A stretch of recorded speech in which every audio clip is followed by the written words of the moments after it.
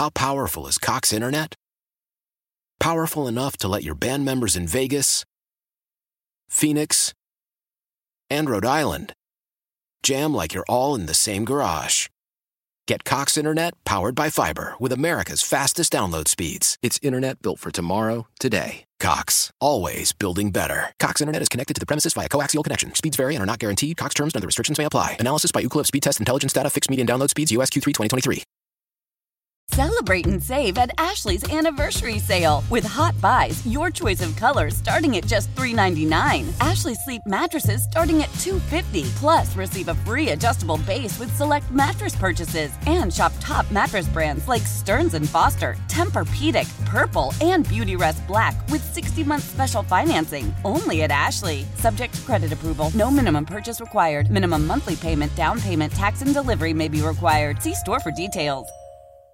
We are pleased to welcome Brandon Marcello from New Orleans, covering the Sugar Bowl. Brandon, what makes Michael Penix so good? Because he's like that every single day. I was talking to Kalen DeBoer just a few minutes ago. He's still in the stadium, and we were discussing that. And I said, is this as dialed in as he's been? And he goes, no, he's like that every single day in practice. He says, I do think it helped that we were playing indoors today because that's where we practice indoors at Washington. But he said this is nothing new. He's the best quarterback in the country for a reason.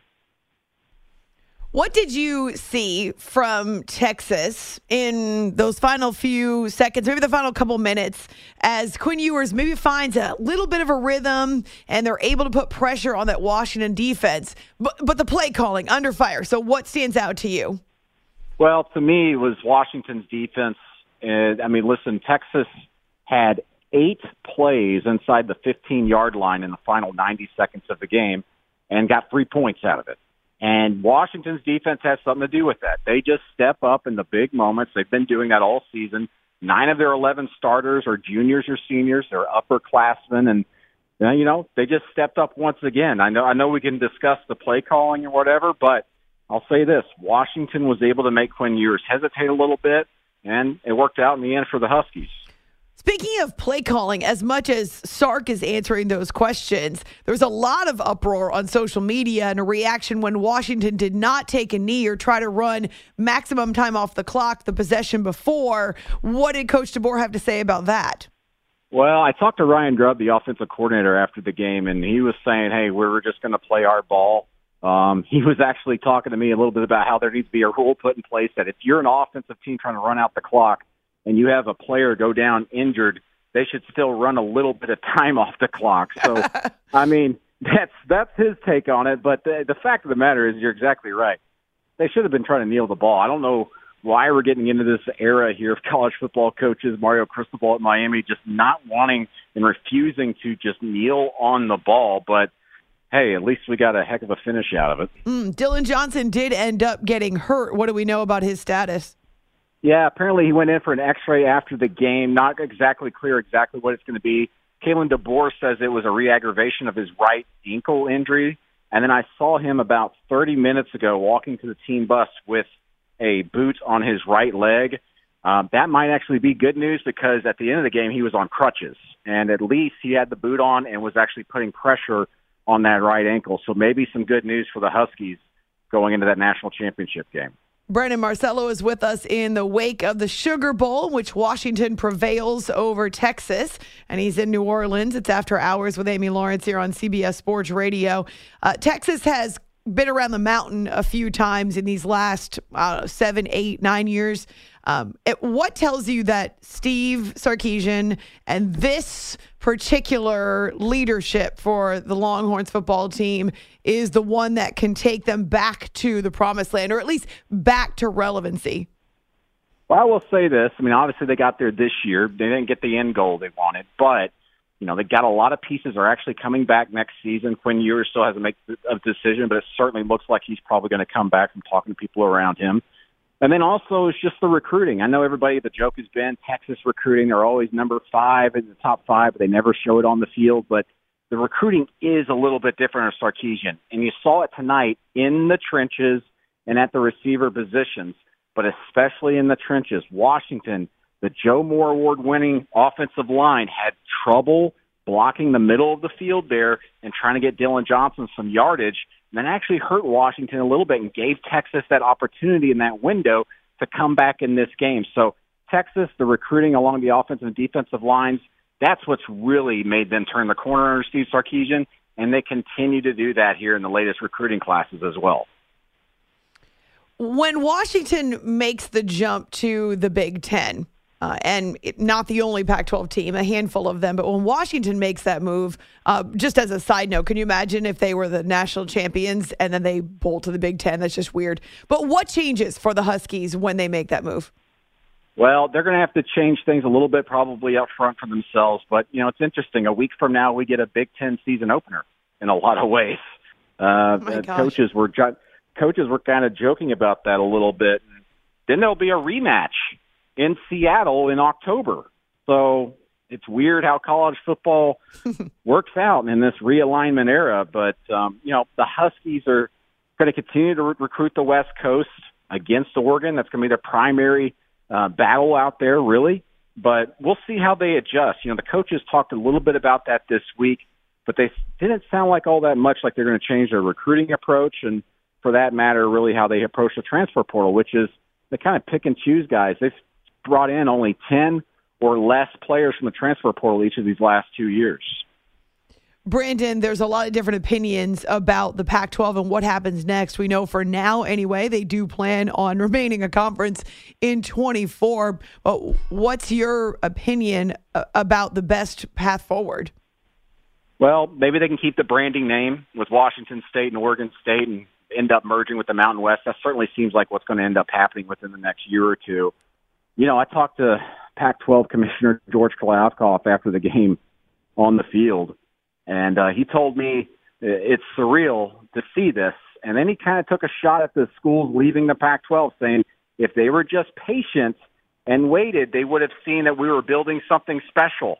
I guess it's easy to say that in hindsight, but fact of the matter is the Pac-12 is dissolving, and George Kliavkoff is about to be out of a job.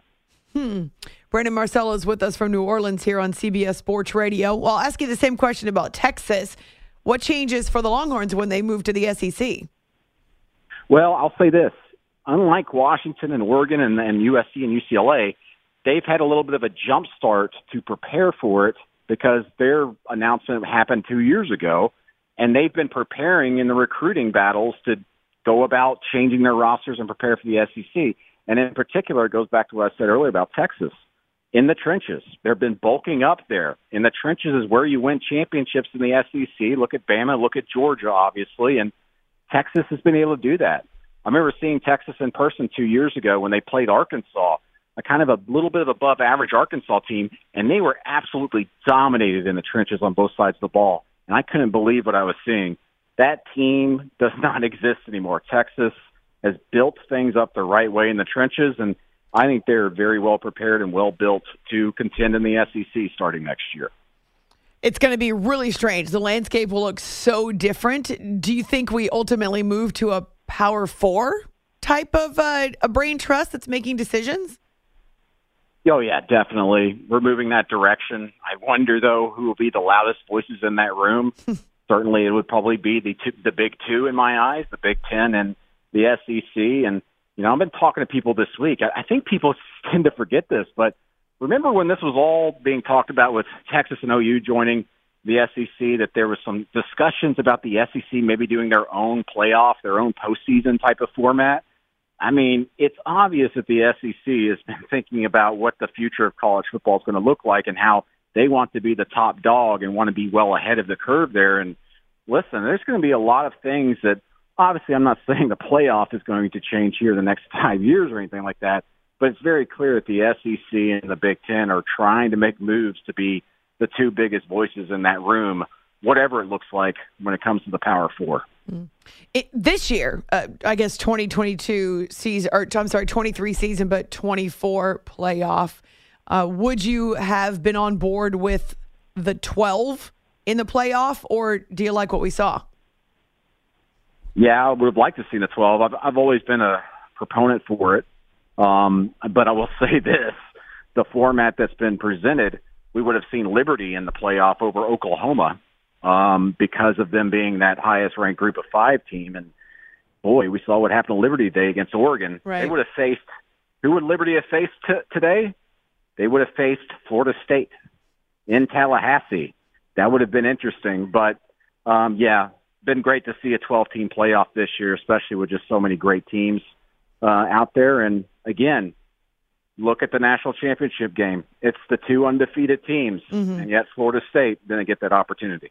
Before I let you go, Brandon, about 45 seconds, what's your initial thought about Michigan versus Washington? Well, again, to me, it's going to be who can make those big plays down the field. Washington is much more explosive. J.J. McCarthy's a little bit of an efficient quarterback. They've got Blake Corum. The thing for me, though, to watch is Dylan Johnson healthy. He's the X factor for Washington. He takes a lot of pressure off of them. And if he's not healthy, that could change the complexion of this. I can see why Michigan is favored in this one, but don't count out Washington. I know that sounds silly to say. Everybody's saying that. But goodness gracious, they have won 10 straight games by 10 points or less, including 8 straight games by 1 possession. 8 straight. That is unheard of in college football. That's not luck. That's not getting by your teeth. That's just senior leadership, a lot of upperclassmen, and amazing coaching. Kalen DeBoer has won more than 90% of his games as a head coach on all levels, all the way back to his NAIA days in Sioux Falls. Well, and certainly it prepares you for this stage when you're used to playing in a pressure cooker, which we've seen from Kalen DeBoer's team. All right, you can find Brandon Marcello on Twitter at @BMarcello, MARCELLO, National College Football reporter and insider for 24/7 Sports from New Orleans. After the Sugar Bowl, great to connect with you, Brandon. Thank you so much for a couple of minutes. All right, thank you. Appreciate it. Why? If you have T-Mobile 5G home internet, you might be hearing this Why? a lot. Every time your internet slows down during the busiest hours. Why? Because your network gives priority to cell phone users. Why? Good question. Why not switch to Cox Internet with 2 times faster download speeds than T-Mobile 5G home internet during peak hours? Okay. Stop the whys and visit cox.com/5G home for details. T-Mobile prioritizes certain T-Mobile phone users over home internet users during times of congestion. Celebrate and save at Ashley's Anniversary Sale. With Hot Buys, your choice of colors starting at just $3.99. Ashley Sleep mattresses starting at $2.50. Plus, receive a free adjustable base with select mattress purchases. And shop top mattress brands like Stearns & Foster, Tempur-Pedic, Purple, and Beautyrest Black with 60-month special financing. Only at Ashley. Subject to credit approval. No minimum purchase required. Minimum monthly payment, down payment, tax, and delivery may be required. See store for details.